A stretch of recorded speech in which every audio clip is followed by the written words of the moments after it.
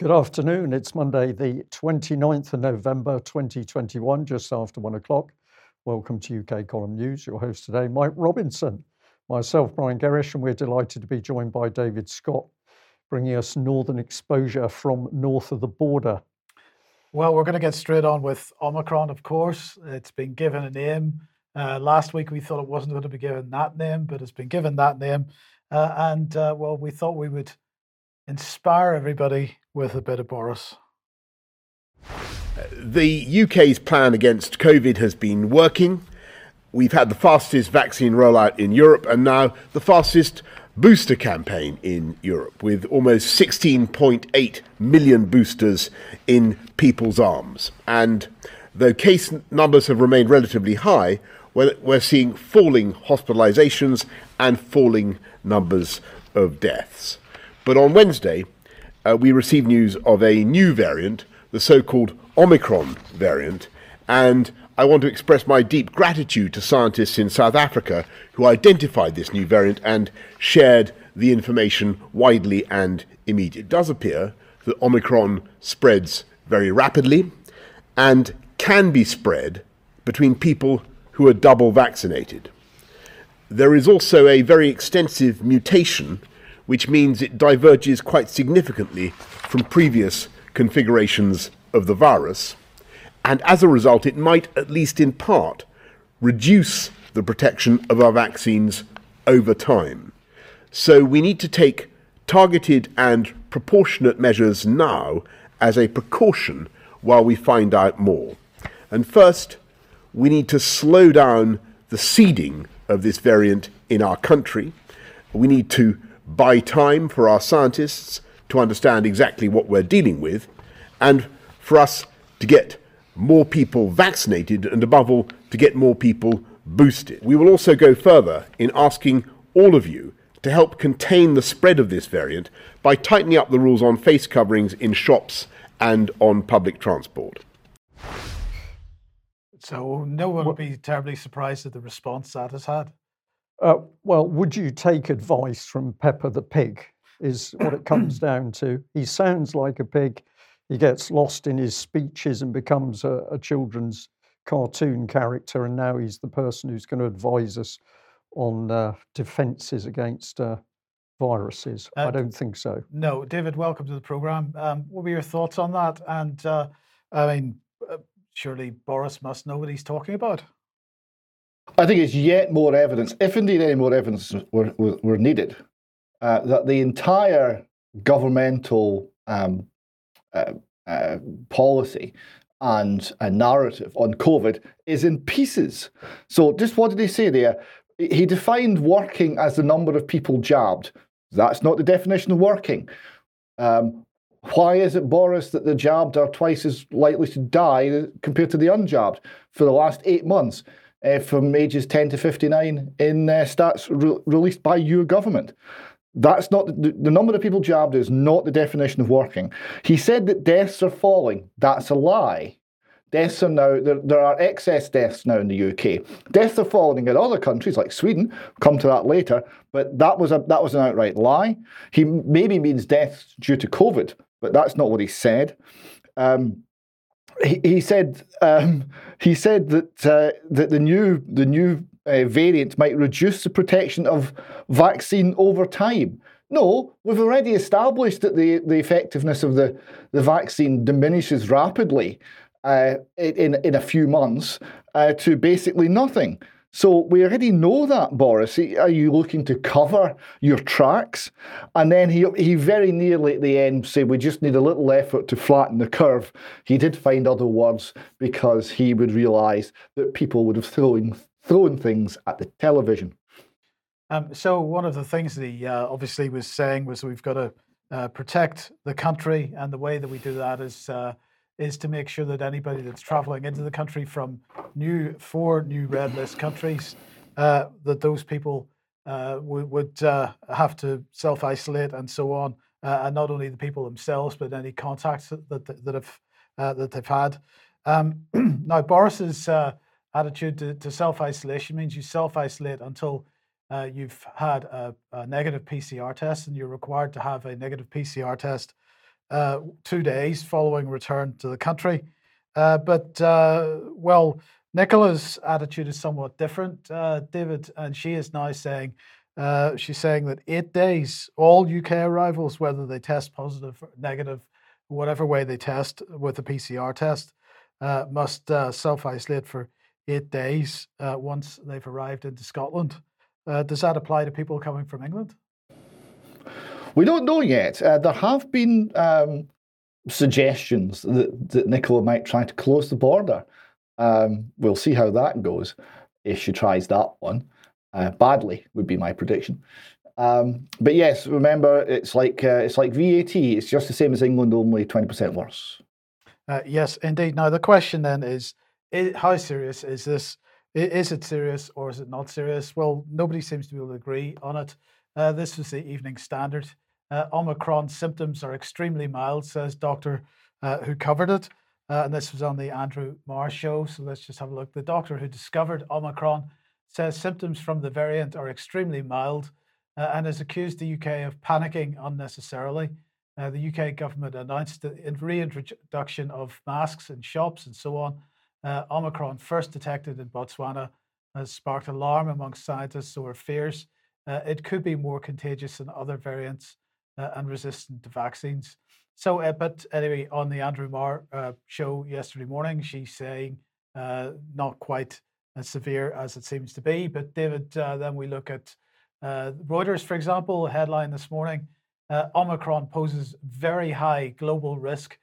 World must prepare, according to the World Health Organization. So let's just run through what the World Health Organization is in fact saying about this. Yes, so the World Health Organization, and we must remember that this is where the policy is set, or the people who influence it set the policy. It's not national governments. Global pandemic requires a global response, says the World Health Organization. So that's Boris put in his place. They have issued a document yesterday, 28th November 2021, enhancing readiness for Omicron, technical brief and priority actions for member states. So the summary here. They said it's been designated variant B1.1.529 has been designated a variant of concern. There we go, trademark. It's highly divergent with a number of mutations, and there are some uncertainties. The uncertainties are 1, how transmissible it is, 2, how well vaccines protect against infection, transmission, clinical disease of different degrees of severity and death, and 3, does the variant present with a different severity profile? So we basically know nothing. And so what do you do when you know nothing? Well, you do a risk assessment. So the World Health Organization has said, given mutations that may confer immune escape potential and possibly transmittability advantage, the likelihood of further spread of Omicron at the global level is high. Depending on these characteristics, there could be future surges in COVID-19, which could have severe consequences depending on a number of factors, including where the surges may take place. The overall global risk to the new VOC, variant of concern, Omicron, is assessed as very high. So there we go. From the World Health Organization, the risk is very high. This is a risk assessment. More on this probably in extra time. I would have to say that, in short, this is not based on anything. It's not based on any data. It's not based on any statistics. It's based on belief. Right? This is a faith-based risk assessment. It's based on the belief of the person or the organization making the risk assessment, and that belief is influenced by their political ambitions and their worldview. So unless we can find out who made the risk assessment and quiz them, we know nothing about anything, because that is entirely an assessment of the degree of fear that the person making the risk assessment is exhibiting. Based on this very high risk assessment, they go on to identify priority actions for member states. So they're essentially instructing action here. Amongst those, vaccination, where they mention, despite uncertainties, it is reasonable to assume that currently available vaccines offer some protection against disease and death. So we don't know anything about the variant, but we're just going to assume the vaccines are okay. On we go. We're going to have a risk-based approach. Remember, risk-based means belief-based approach to adjusting international travel measures. So don't be planning on going on any holidays abroad. So they're going to tighten up on that. And we're also going to have risk communication and community engagement, because we need to take the public along with this, Brian, Mike. One of the most... it says authorities should communicate information related to Omicron and potential implications for the public in a timely and transparent manner to further foster trust and increase acceptance of response measures. So there we go. They're instructing the nudge unit to get busy and change how people perceive this so they will believe the lies. And David, just to reinforce that point and stress that, of course, this is a global agenda. So coming out of the World Health Organization, the United Nations, we're going to be having a look at that political psychological approach in Belgium in just a few minutes. So, David, we seem to have a little bit of cartoon here. Bob's cartoon here is... again, showing the difference between Britain of old and Britain with a new variant. We've gone from being a mighty lion to a little pussycat in a cage. And that is very true. We, at least at the political level, are running the fear, running the caging of society one more time. It will be very interesting to see if anyone actually believes it. If the cartoon world is anything to go by, then people are very much catching on to what this is really about. The next cartoon shows someone looking at a sign saying, "War on COVID, you are here," and it is in fact the infinity loop. So it just goes round and round and round. That seems very true. It absolutely does. Okay, let's quickly move on then to Switzerland. And a number of the mainstream press reporting this morning that Swiss voters have backed a new COVID-19 law. This headline saying, amid surge in infections, they're saying early results show 2/3 of voters supported legislation to impose strict coronavirus restrictions. They have backed legislation. The vote took place yesterday. And results from 16 of Switzerland's 26 cantons showed 61.9% had voted in favour of the law on a 64% turnout. So there were many demonstrations expected. I'm not sure that very many took place, but nonetheless, the COVID pass and various other restrictions in Switzerland have gone through. In any case. So let's move on to the Mail. And Australia stays closed.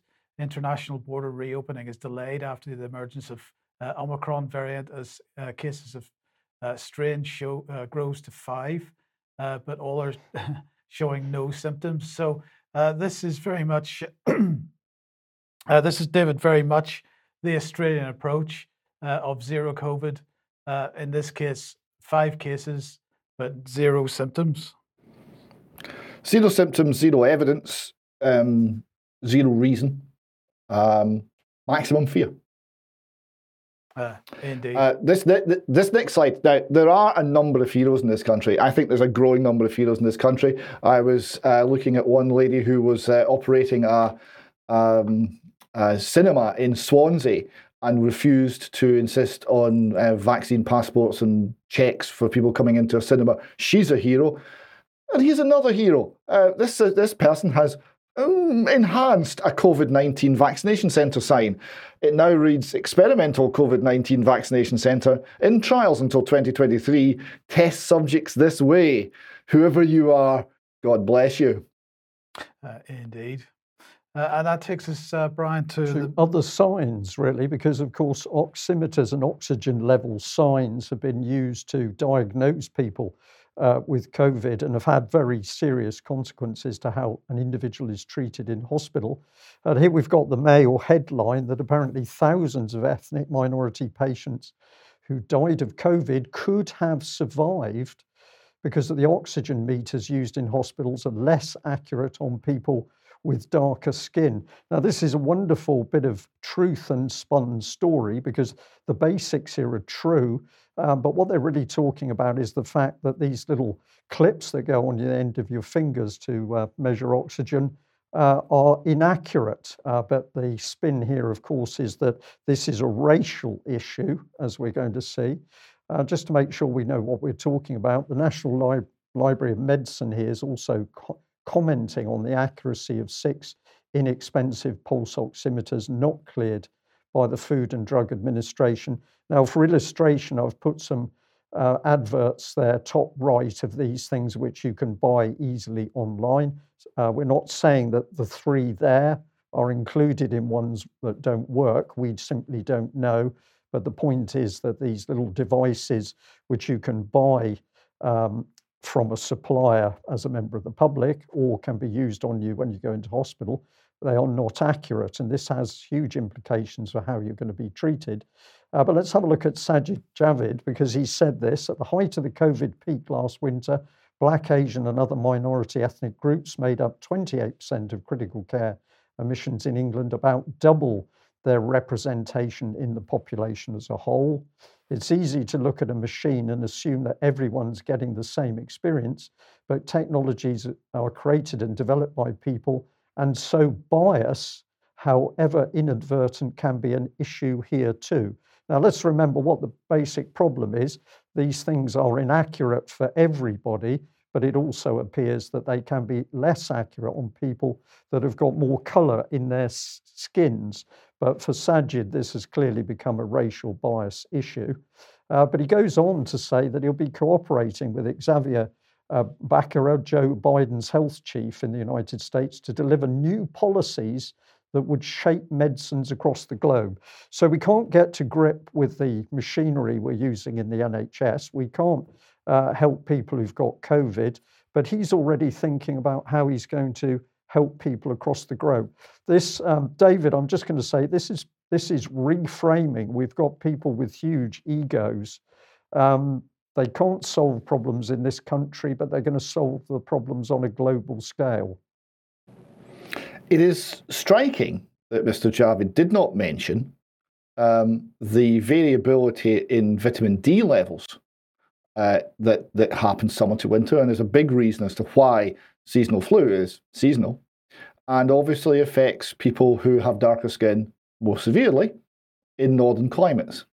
Why did he not mention that? I mean, there are physical differences between people that have medical effects, and all that. Maybe they don't want to talk about that, but it's true, and that should be surely discussed.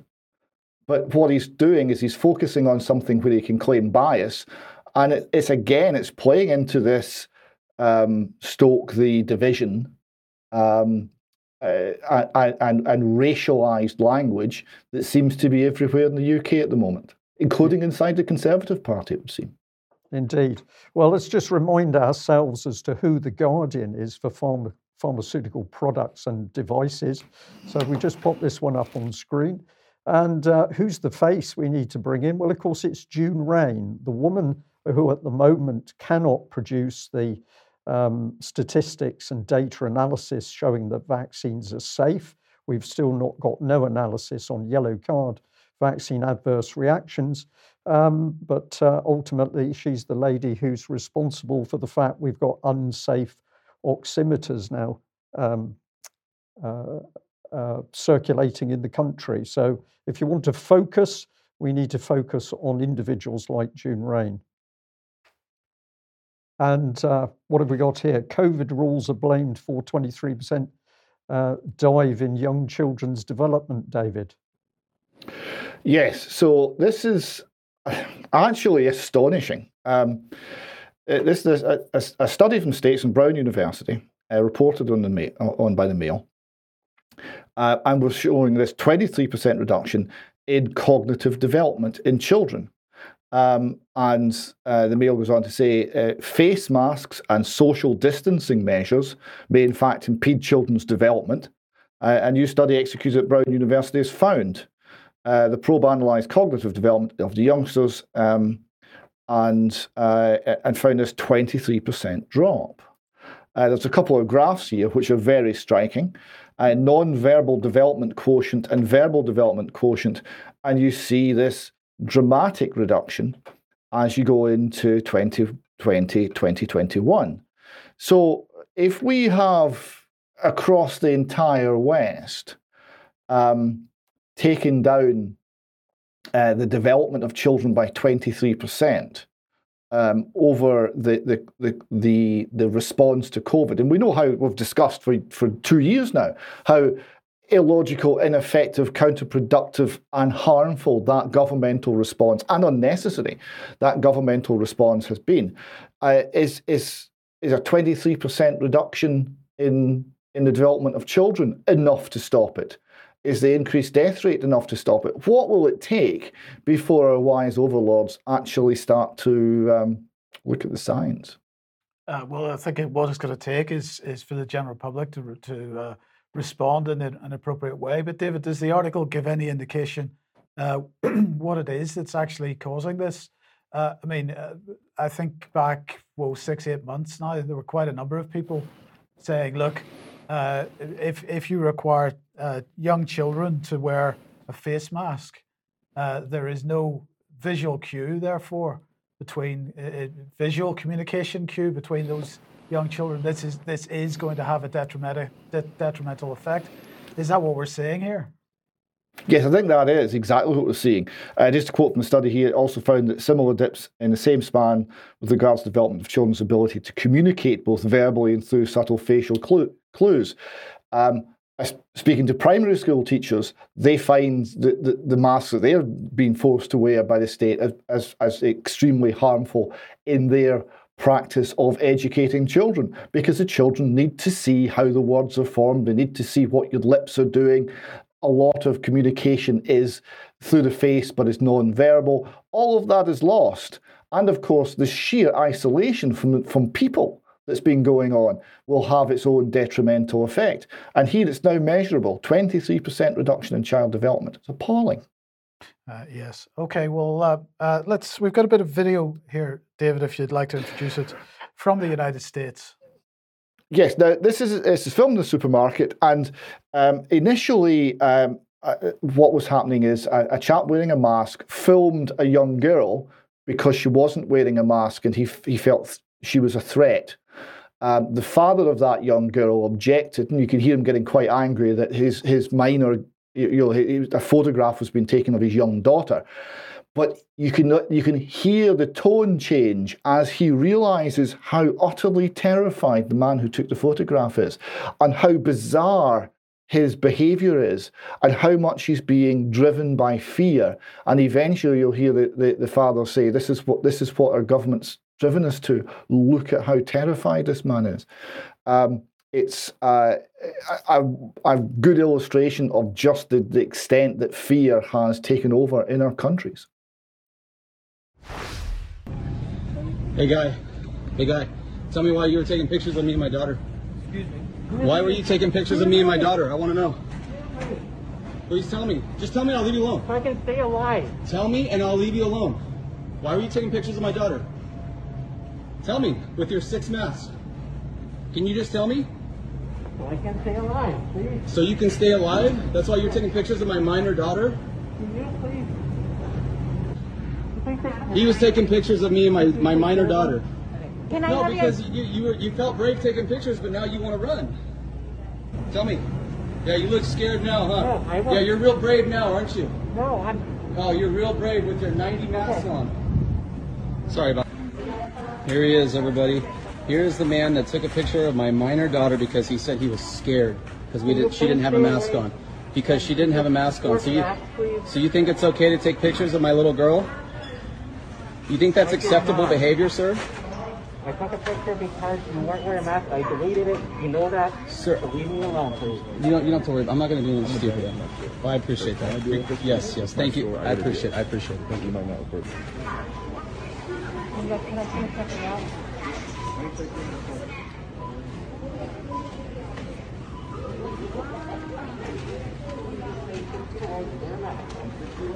This is incredible, guys. This is what they've done to our society.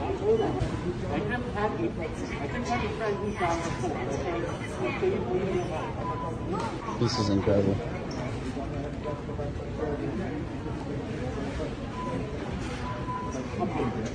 Dude, he's got like 9 masks on.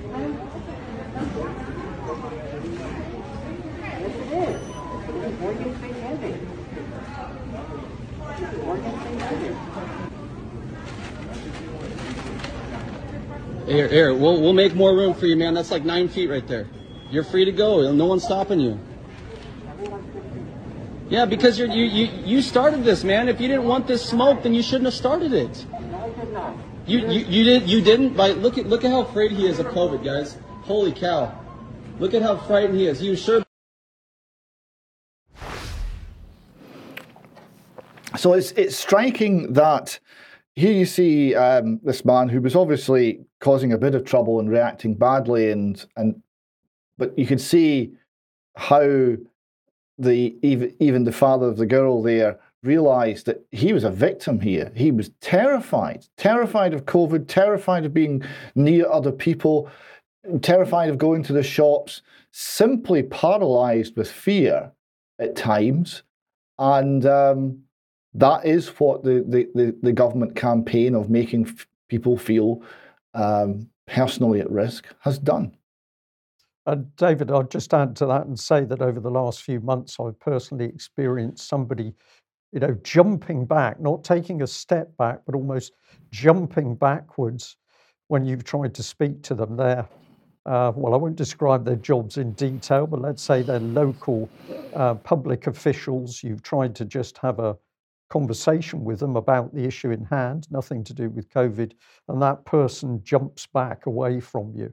So this is heavy psychological reframing, which we'll come on to a bit more in a minute. First of all, the subject is football. And over the last week in particular, we've had a lot of emails and telephone calls from people saying, are we aware of what's happening in football, that footballers are collapsing on the pitch, and indeed people are collapsing in the crowds, and regular viewers of spectators of football are saying this is not normal. So we were interested in this Daily Mail headline that was sent through us. It says it's terrifying, but it's a coincidence. That's in capitals, coincidence in the capitals, so that you understand what the Daily Mail is saying. Leading cardiologist says footballers should not panic after 5 high-profile collapses, but insists all players need to be checked throughout their 20s and 30s. So we've suddenly got people collapsing on the pitch. The spectators are noticing this, and people who've watched football for 20, 30 and more years are saying, we've never seen anything like this before.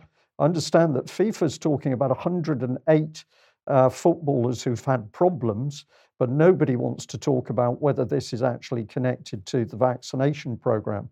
Now, I was also sent an email with a link through to a video clip. This was just one of the many people who've picked up on this particular issue. This took me through to this channel where they were talking about Trevor Sinclair being cut off for asking questions. And I think, David, you've got a bit more to say on this in a minute. But also the embedded headline in the video was scientists reject pundits' vaccine theory after third footballer collapses in a week. So we have no scientific evidence as to what's actually happening. But apparently, if you bring up the possible concept that this is as a result of vaccination, then, well, it's conspiracy theory and they don't want to talk to you. So, David, let's talk about John Fleck then.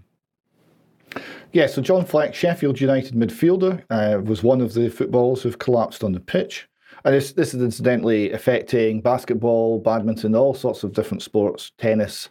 You can find clips of all of sportsmen from all of these fields collapsing.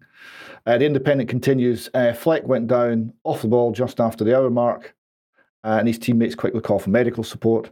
The Scotsman was given oxygen, and after a 10-minute delay was taken off on a stretcher and out of the ground to a waiting ambulance.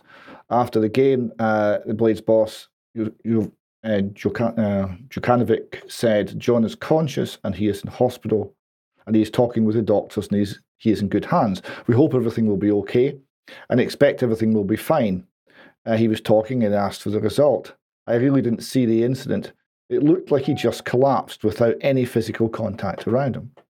And this is the pattern. This is what's happening in much higher numbers than anyone could ever remember before. It used to be almost unknown, but now we're seeing multiple footballers and other sportsmen and women collapse on the field of play without anybody around them, without any reason apparently for it.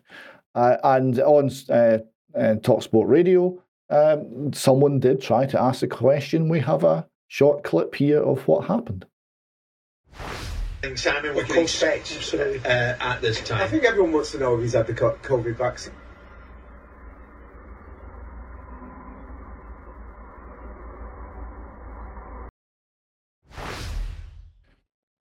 So there you go. Everyone wants to know if he's had the COVID vaccine.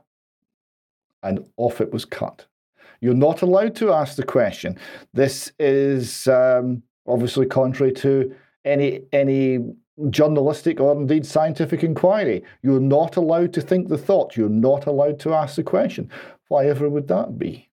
Now, both of you must remember 2-3 weeks ago, the BBC began running a campaign about the undiagnosed heart conditions that are existing amongst our young people, both professional and also younger people.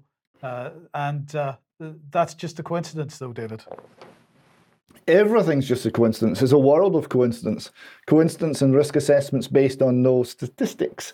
But to look at some statistics, we have here, courtesy of Ivor Cummings and Michael Levitt, some figures from Sweden. Sweden total deaths. The green line is under 65 and the red line is over 65. The dotted line is the expected deaths and the hard line is the actual ones. And we see that for under 65s, death rate's been normal. For the over 65s, Swedes have been dying less quickly than we would have expected since, what's that, July 2021. So we've now got several months where the death rate in Sweden is lower than historically would be anticipated. That's not happening here with all of the success that Boris was claiming at the start of the programme. Everything's working. We've got more boosters in people's arms. We reported this last week. I just want to come back to it quickly. Vaccinated English adults under 60 are dying at twice the rate of the unvaccinated people of the same age. And quickly again to look at the graph showing that data. That's been happening for some 8 months. And this is now a huge and unexplained and in the mainstream media unreported feature of the health environment in the UK, and it does seem to be related to the vaccine, but no one will talk about it. Well, this is a very good question, and just remind everybody that the Office for National Statistics is showing each week now the numbers of people that are dying attributed to COVID-19, and those that are dying attributed for other reasons, and it's about 50-50. And no explanation from anybody as to why that is. Yeah. So, and of course, not fact-checked. Well, indeed. All right. So a big thank you to a viewer that sent us some very interesting information. Came in with an email.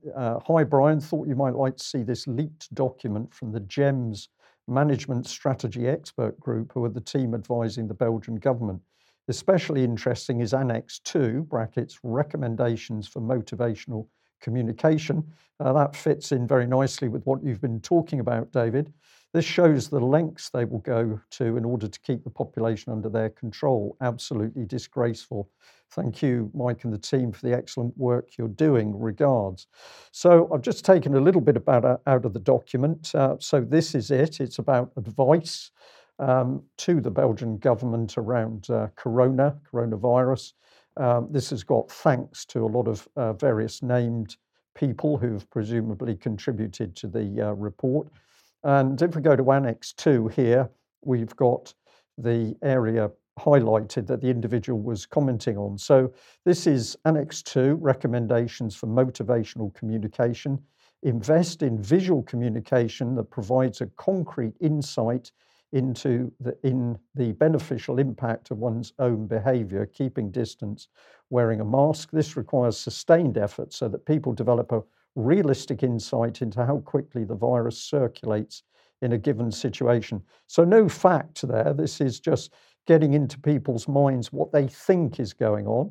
If we go down to 2 now, develop and communicate a clear, coherent, and long-term winter plan. Create a sense of predictability, indicate critical thresholds. Emphasize that only a combination of various safety measures allow for a safe situation. Make clear when the rollout of a booster vaccine can be expected. All of this is applied psychology based on questionable or non-existent science. And of course, we saw Britain leading this nonsense through the Behavioural Insights team, working directly with the Cabinet Office. But it goes on. So learn the population to think in terms of probability rather than in binary terms. That, of course, should be teach the population. That's just a little mistake in the translation. Learn the population to think in terms of probabilities rather than in binary terms. The probability of infection after vaccine, after a booster vaccine, or after entering with a COVID pass is reduced, but not reduced to 0. Abolish the term COVID safe ticket. It creates a false impression that a COVID safe ticket allows one to have close contacts, hug each other and shake hands. Systematically use the term COVID pass instead. So everything being controlled around us as to what we're told, what the meaning is.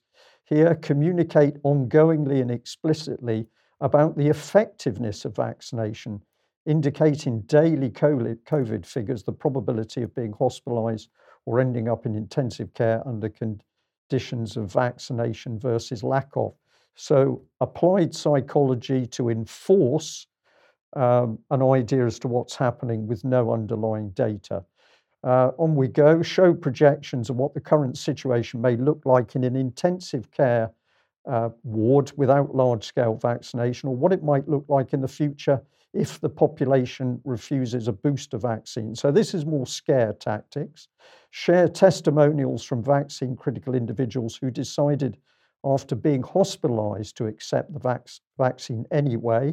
The motivating impact of like-minded people is greater to convince non-vaccinated persons to get vaccinated.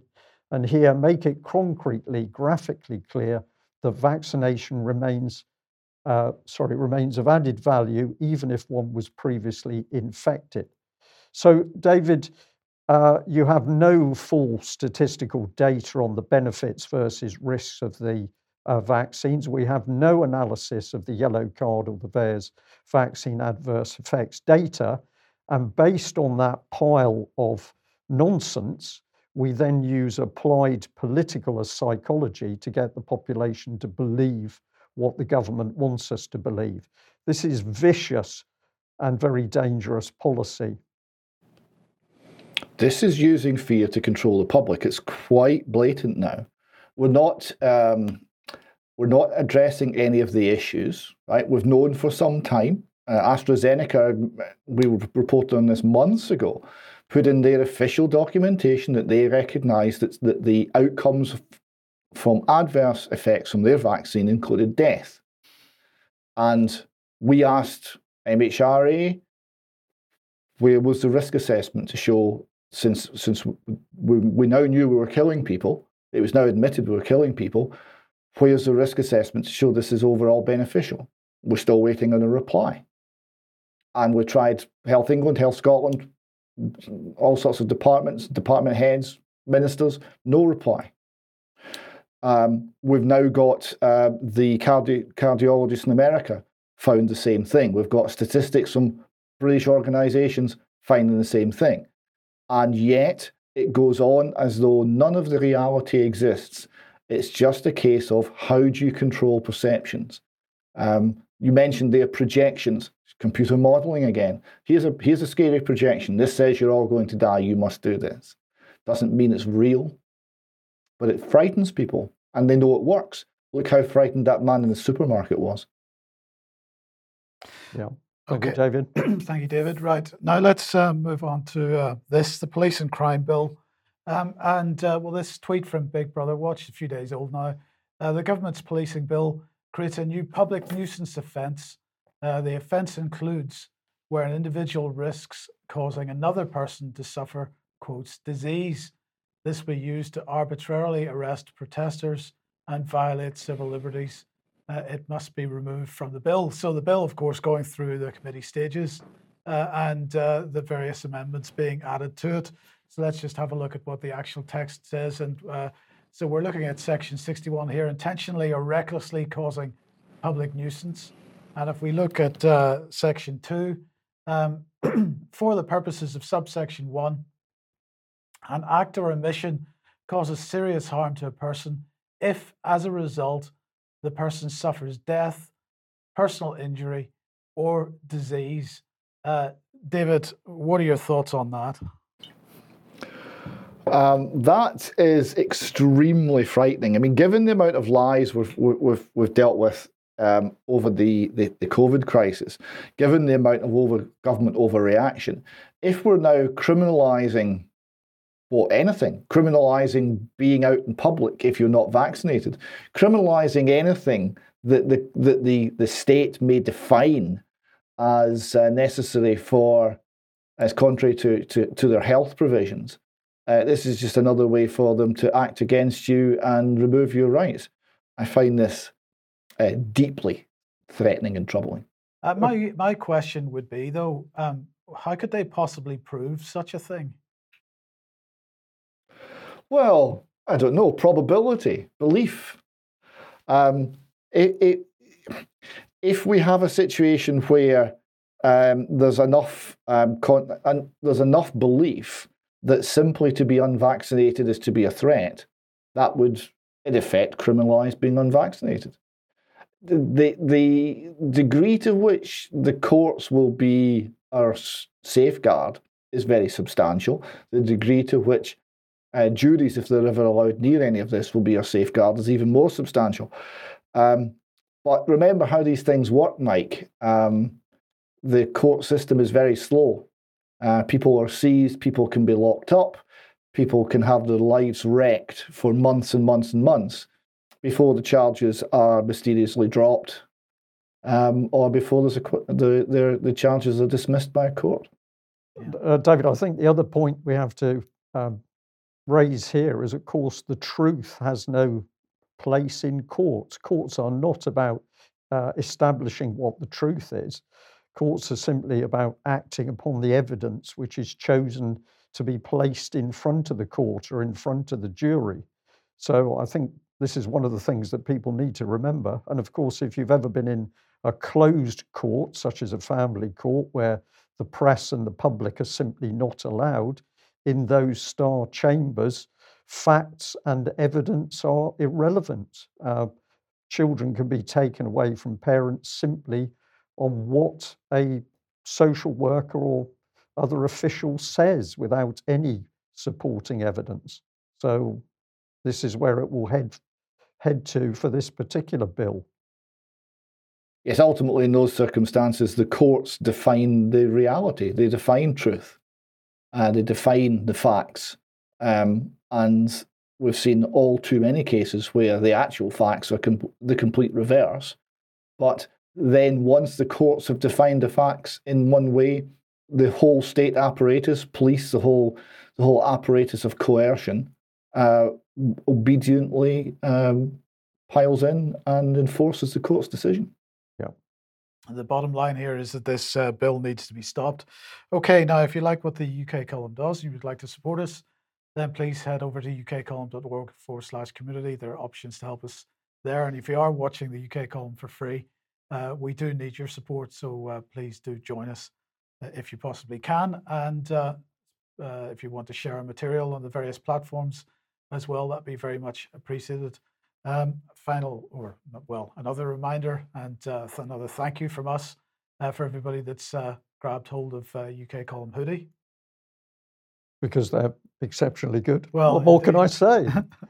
They are warm and do the job, so that's really good. Okay, David, moving north of the border, Craig Murray is being released tomorrow. This is Canberra for Assange saying hope many are there to cheer him as he walks out of the gates. Just briefly remind everybody why he's been in prison. Craig Murray was in prison for contempt of court, allegedly for the piecemeal jigsaw identification of some of the people who accused Alex Salmond of sexual assault. These charges all been dismissed by a jury. The alternative view, the view I subscribe to, is he was reporting the case diligently and well, but was speaking about things that the powers that be in Scotland did not want to be made public knowledge. Specifically, that all of the accusers came from a small politically connected coterie around Nicola Sturgeon. That particular fact, and I point out at this juncture, I have no idea who any of these people were, but that fact reported by Craig Murray put an entirely different light onto the prosecution of Alex Salmond, and it made it look ever more like a political witch trial. The hounding of Alex Salmond in this way was extremely concerning because it did suggest that both the Crown Office and the police were acting as agents of the government to remove a political opponent. This is obviously reminiscent of Stalinist era Soviet Russia and various tin pot dictatorships. And at the time, comments along those lines were being made in the mainstream media in Scotland. The best of the analysis, however, came from people who were supporters of independence and inside the SNP world, as Craig Murray is.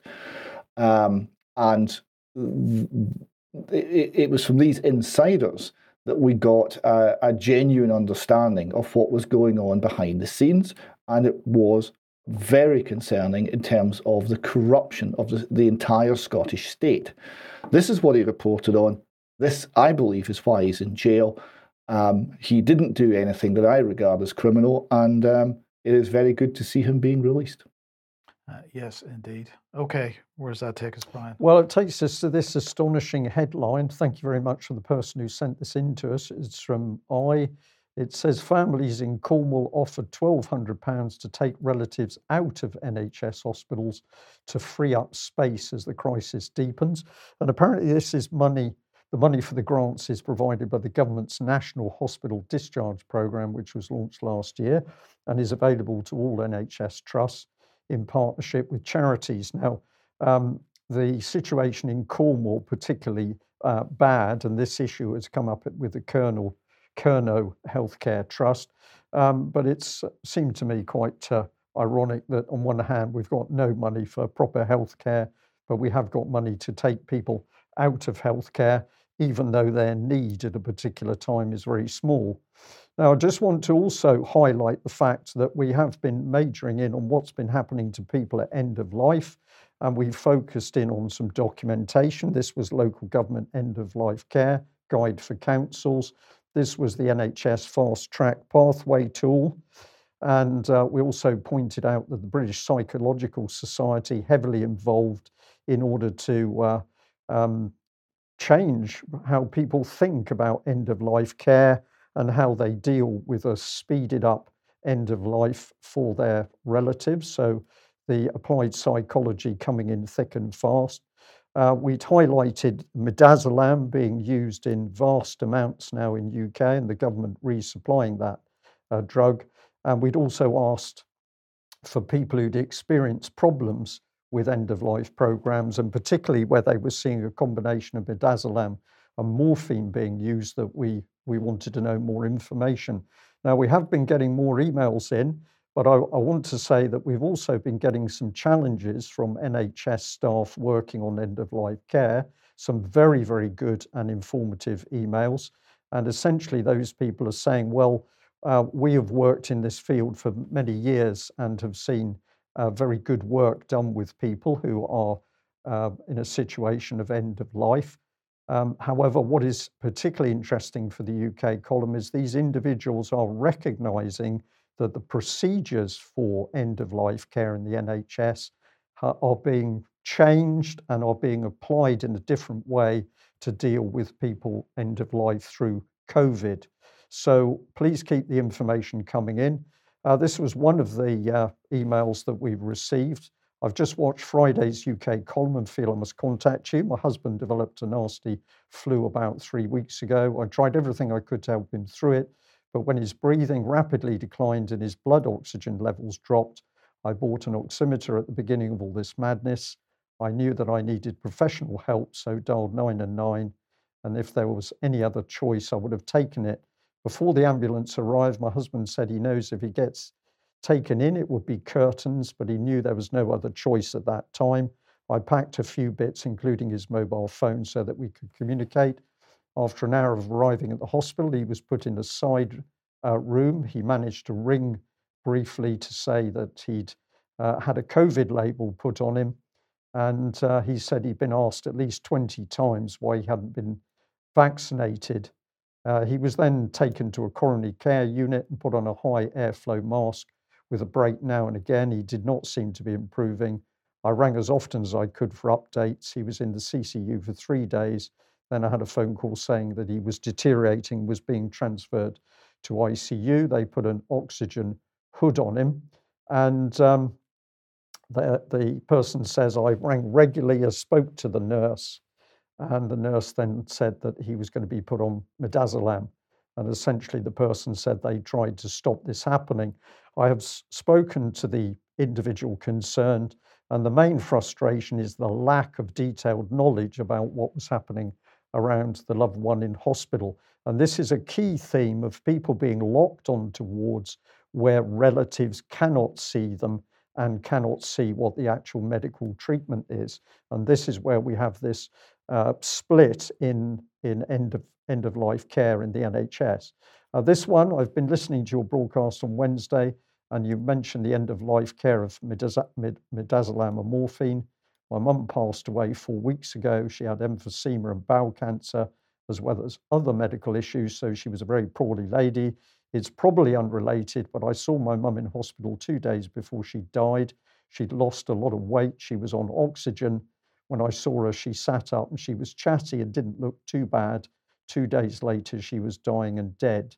She was not vaccinated for COVID. She did not have COVID. They claimed her bowel had perforated. So in this very tragic case, the relative is looking for answers as to what actually happened around the death. And now we're starting to see this very dark, confused situation in the NHS when people report what it is that's actually happened to their relatives in end of life. And the key issue coming forward is relatives cannot establish what medical treatment the relative is actually having, nor can they often get to see those relatives in their final days. Okay, David, let's move north of the border. And Mr. Humza. Yes, this is one that's a little bit older story, but I thought we would get to it because the nature of fascism, the nature of totalitarianism is, for most people, most of the time, it doesn't matter. You go on, you live your life, it's not too bad. But if you cross the wrong person, if you cross a politically connected person, then woe betide you. So with that, I bring you to Humza Yousaf. Humza Yousaf and his wife made a complaint against the Dundee nursery.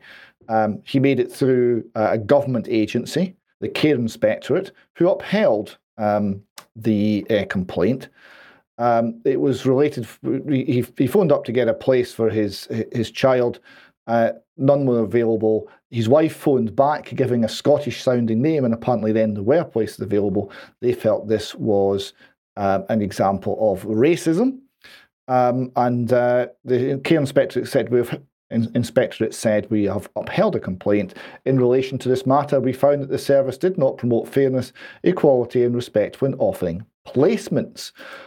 However, the nursery's not backing down here. Their lawyer, Levy McRae, pointed out that the actual report from the Care Commission said nothing about any lack of equality and respect. And it was only a complaint upheld in regard to fairness.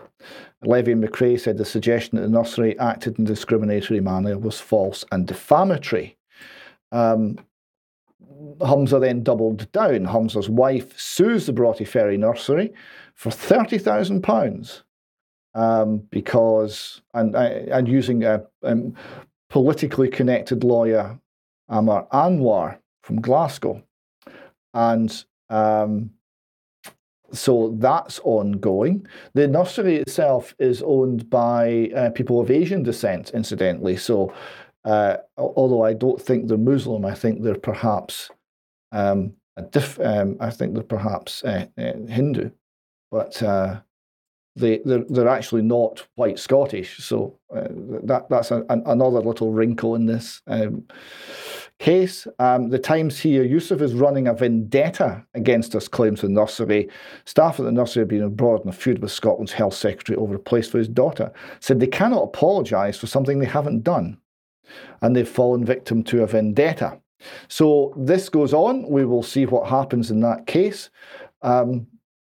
But it is troubling that people in political power in Scotland are using that political power to use state agencies to essentially target private businesses who do not do what they wish done.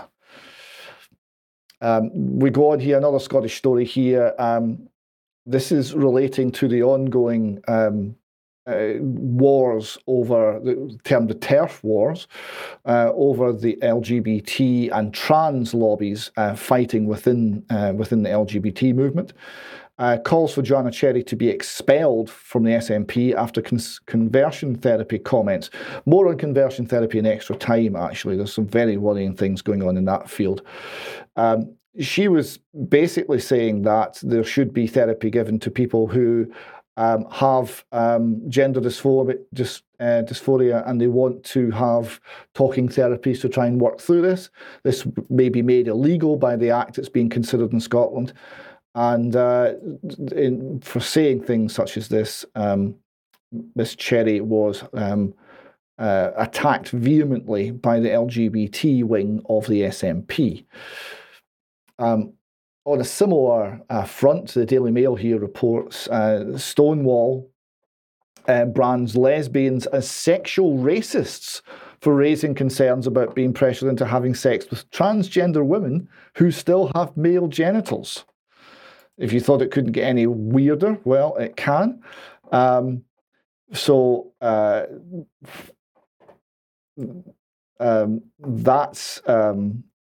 running along. Now, meanwhile, it's a continuation of that story. Let's just read what's on screen, David, because this is a very interesting story. It says, for many, it was a brave and long overdue airing of an important, distressing subject. Painstaking investigation claims that predatory trans women have been pressurising lesbians for sex. And that was published on a BBC News website.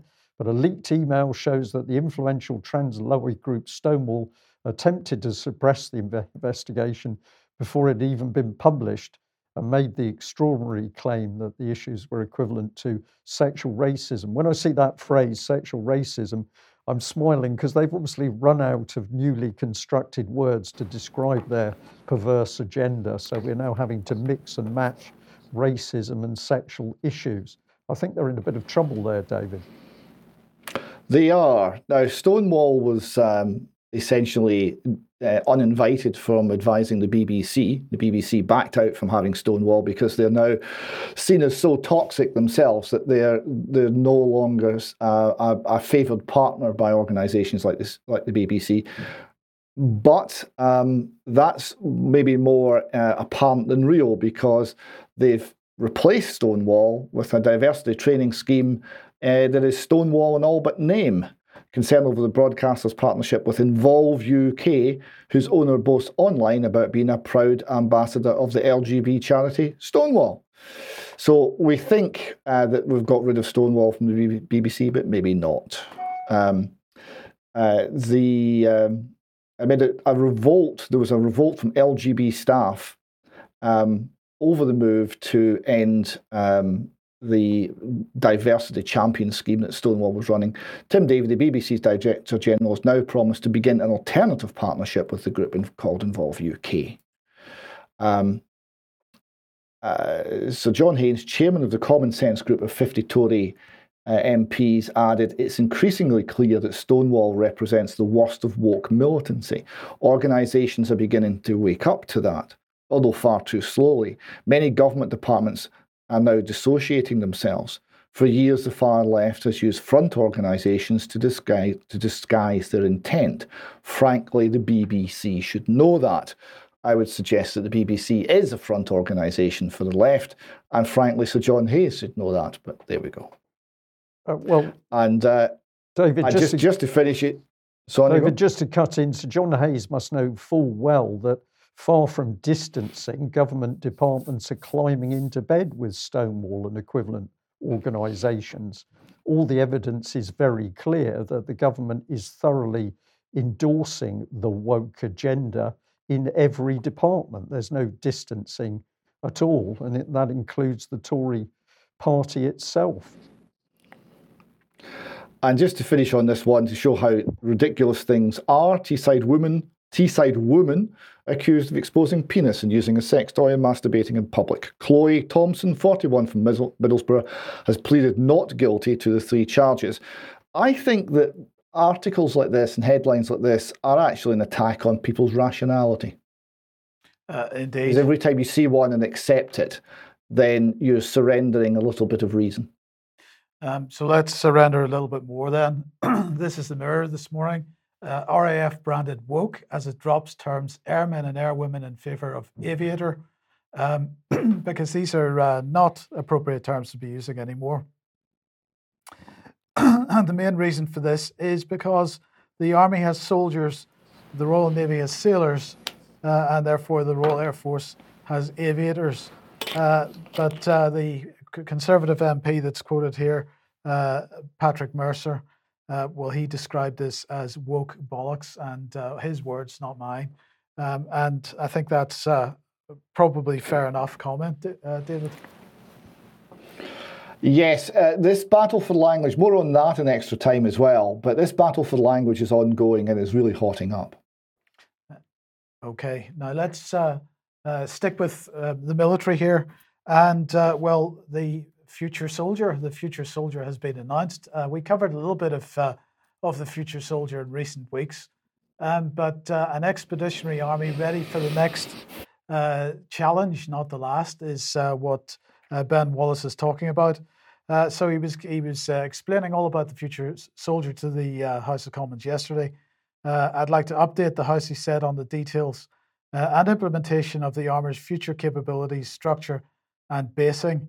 In March, I came to the House to announce the outcome of the Defence Command Paper, part of our integrated review. I said we must adapt to new threats, resist sentimentality, and match our ambitions to our resources if we are to field armed forces who remain relevant and credible for the challenges of the future. I also said that we owed it to our service personnel to ensure we now turn policy into reality, and work to do so has only just begun. Brian, you'll be glad to know that the future army will be leaner but more productive. And it's going to prioritise speed and readiness over mass and mobilisation. It'll still be over 100,000 strong, and it will integrate regulars and reserves, as well as civil servants and partners from the private sector.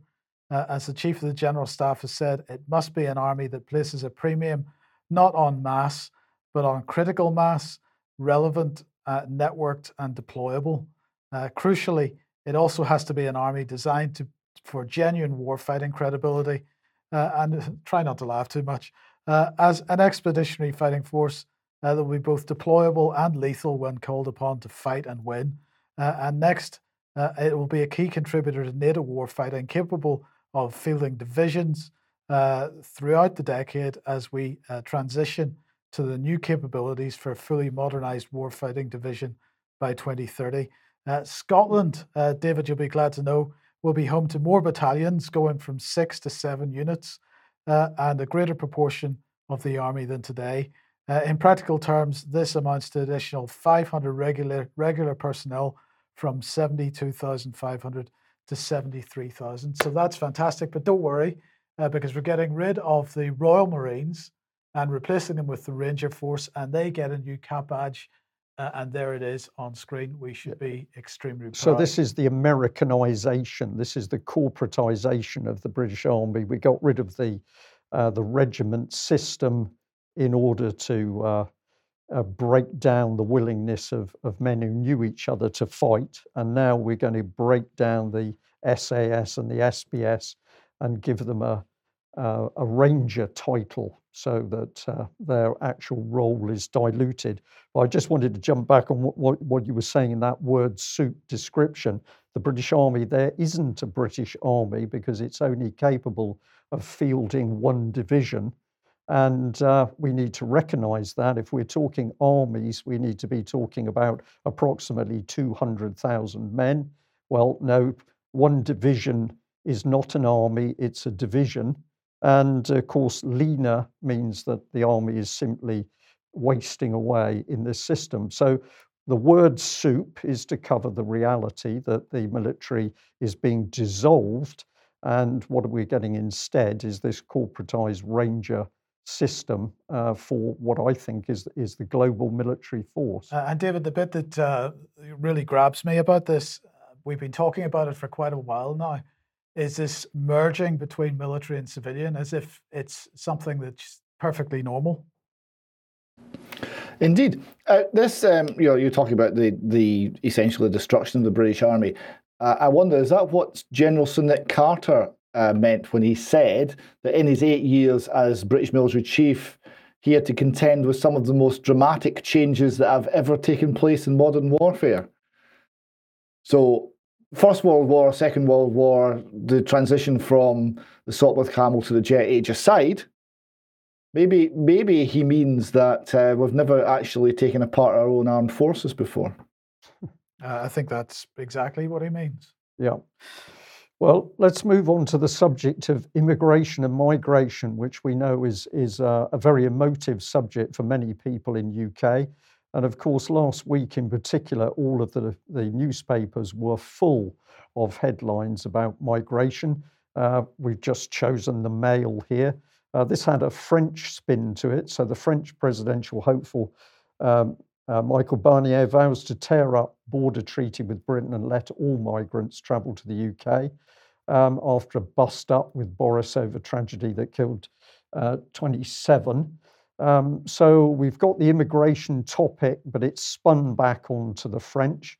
We could go in a different direction. Here's the Independent, how Biden's border plans went from hopeful to chaotic. This gives us a better indication that migration and immigration is not just a UK problem, it's a worldwide problem. And if we bring in some comment from a viewer, first of all, they commented on Australia and essentially asked why the Queen wasn't asking questions about Australia, place which she loves, apparently, turning into a police state. I thought that was a good question. Then the individual said, heard somewhere that Melbourne was part of a smart city club run by a think tank in London. Well, I don't know about that, but it was the second part that caught my eye. It says several years ago, Mrs. May secretly signed Britain up to the UN Migration Compact. Nigel Farage at the time had a Sunday show on LBC, and I made sure he knew. Silence then and since from the great man. Controlled media will not mention migration or that compact. Seems to be some sort of national secret. If migrants have been given rights to live wherever they wish, it might explain why they cannot be stopped or deported. So some questions there really from that particular individual, but it was focusing in on the right area. Here's the United Nations from the 10th of December 2018, Marrakesh. Governments adopt global migration pact to help prevent suffering and chaos. So the UN doing what it does best, advertising itself as a loving, caring organization. This is some of the comments in that article from the Secretary General of the UN. The Global Compact for Migration provides a platform for, quote, humane, sensible, mutually beneficial action resting on two simple ideas. Firstly, that migration has always been with us, but should be managed and safe. Second, that national policies are far more likely to succeed with international cooperation. He goes on to say there's been many falsehoods uttered about the agreement and the overall issue of migration. In order to dispel the myths, the compact does not allow the UN to impose migration policies on member states, and neither was the pact a formal treaty. Moreover, it's not legally binding. It is a framework for international cooperation rooted in an intergovernmental process of negotiation in good faith. The pact would not give migrants rights to go anywhere, reaffirming only the fundamental human rights. But he challenged the myth that developed countries no longer need migrant labour. It is clear that most need migrants across a broad spectrum of vital roles. So they haven't really agreed anything, Mike, in the background. They've had a nice little chat with all these companies. They've agreed a policy. They don't really tell us what that policy is, but not to worry, because if you don't agree with it, you don't adhere to it. So this is smoke and mirrors language. So let's drill in to what's really driving the UN, and let's bring this gentleman up on screen. Now, this is Peter Sutherland. He died a couple of years ago. He's labelled here by Breitbart as the mass migration advocate and the father of globalization. They point out that he was a key player on a host of globalist bodies and multinational corporations, including the European Commission, the World Trade Organization, and Goldman Sachs. Always good to have a banker. And what he had to say in his position as UN Special Representative for Migration, this is what he said in 2012, the European Union should be doing its best to, quote, undermine the sense of national homogeneity in Britain and Europe in order to pave the way for multicultural states. So it doesn't take us long to actually work out that the smokescreen of the language that came out in 2018 is really an attempt to cover the true agenda of the UN, which is to stoke up mass migration wherever it can in order to break down nation states. And it's quite clear as we watch the misery and the suffering, both of the migrants themselves and the countries which suffer from where they have an overwhelming influx of people, that these are very, very cold, callous individuals. And just before I give the next bit, David, it doesn't take much research to see what the real policy agenda is over immigration. It is to break down the nation state, whether it's Britain or America or France or any of the other established European countries. Yes, it's to destroy the nation. There's never been a case where large influxes of people does not end up in internal conflict and such a change to the nation that it no longer has any coherency. And that's the plan, of course. The nation state is down to go. It's to be one world government, and it's to be a situation where any boundaries are viewed as being unfair, unreasonable, and wrong. Those boundaries, be they around the family, be they around the country, or be they around your individual belief. And no boundaries will be permitted. And if you dare to challenge the policy, of course, you are going to be branded a racist, you're going to be called extremist, right-wing, deeply unpleasant. So this is a pretty vicious psychological operation as well. How has the UK column dealt with this subject? Well, I'd like to jump back to about 2010, when I had the opportunity to give a talk up in the Midlands. And during that talk, I was asked a question. You didn't mention all the migrants. And this is how the conversation went between myself and the audience. Well, no, I didn't. Why are you concerned about those migrants? The audience, too effing right, the country is being swamped. Okay, how did they get here? The audience, silence. How did they get here? Audience, silence. How did they get here? Did they fight their way ashore? And then from the audience came the voice which said, no, we let them in. And I was intrigued because I hadn't met the person who let them in. So I said, what, you let them in? Audience, I effing didn't let them in. So who let them in?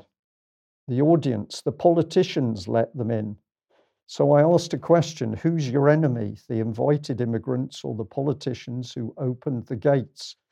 And I'm very pleased to say that for the next half an hour, we had a very amicable discussion about how the country had been betrayed by its own politicians. And by focusing on the immigrants, of course, we let those politicians off the hook. But any comments you've got on that, David, please come back.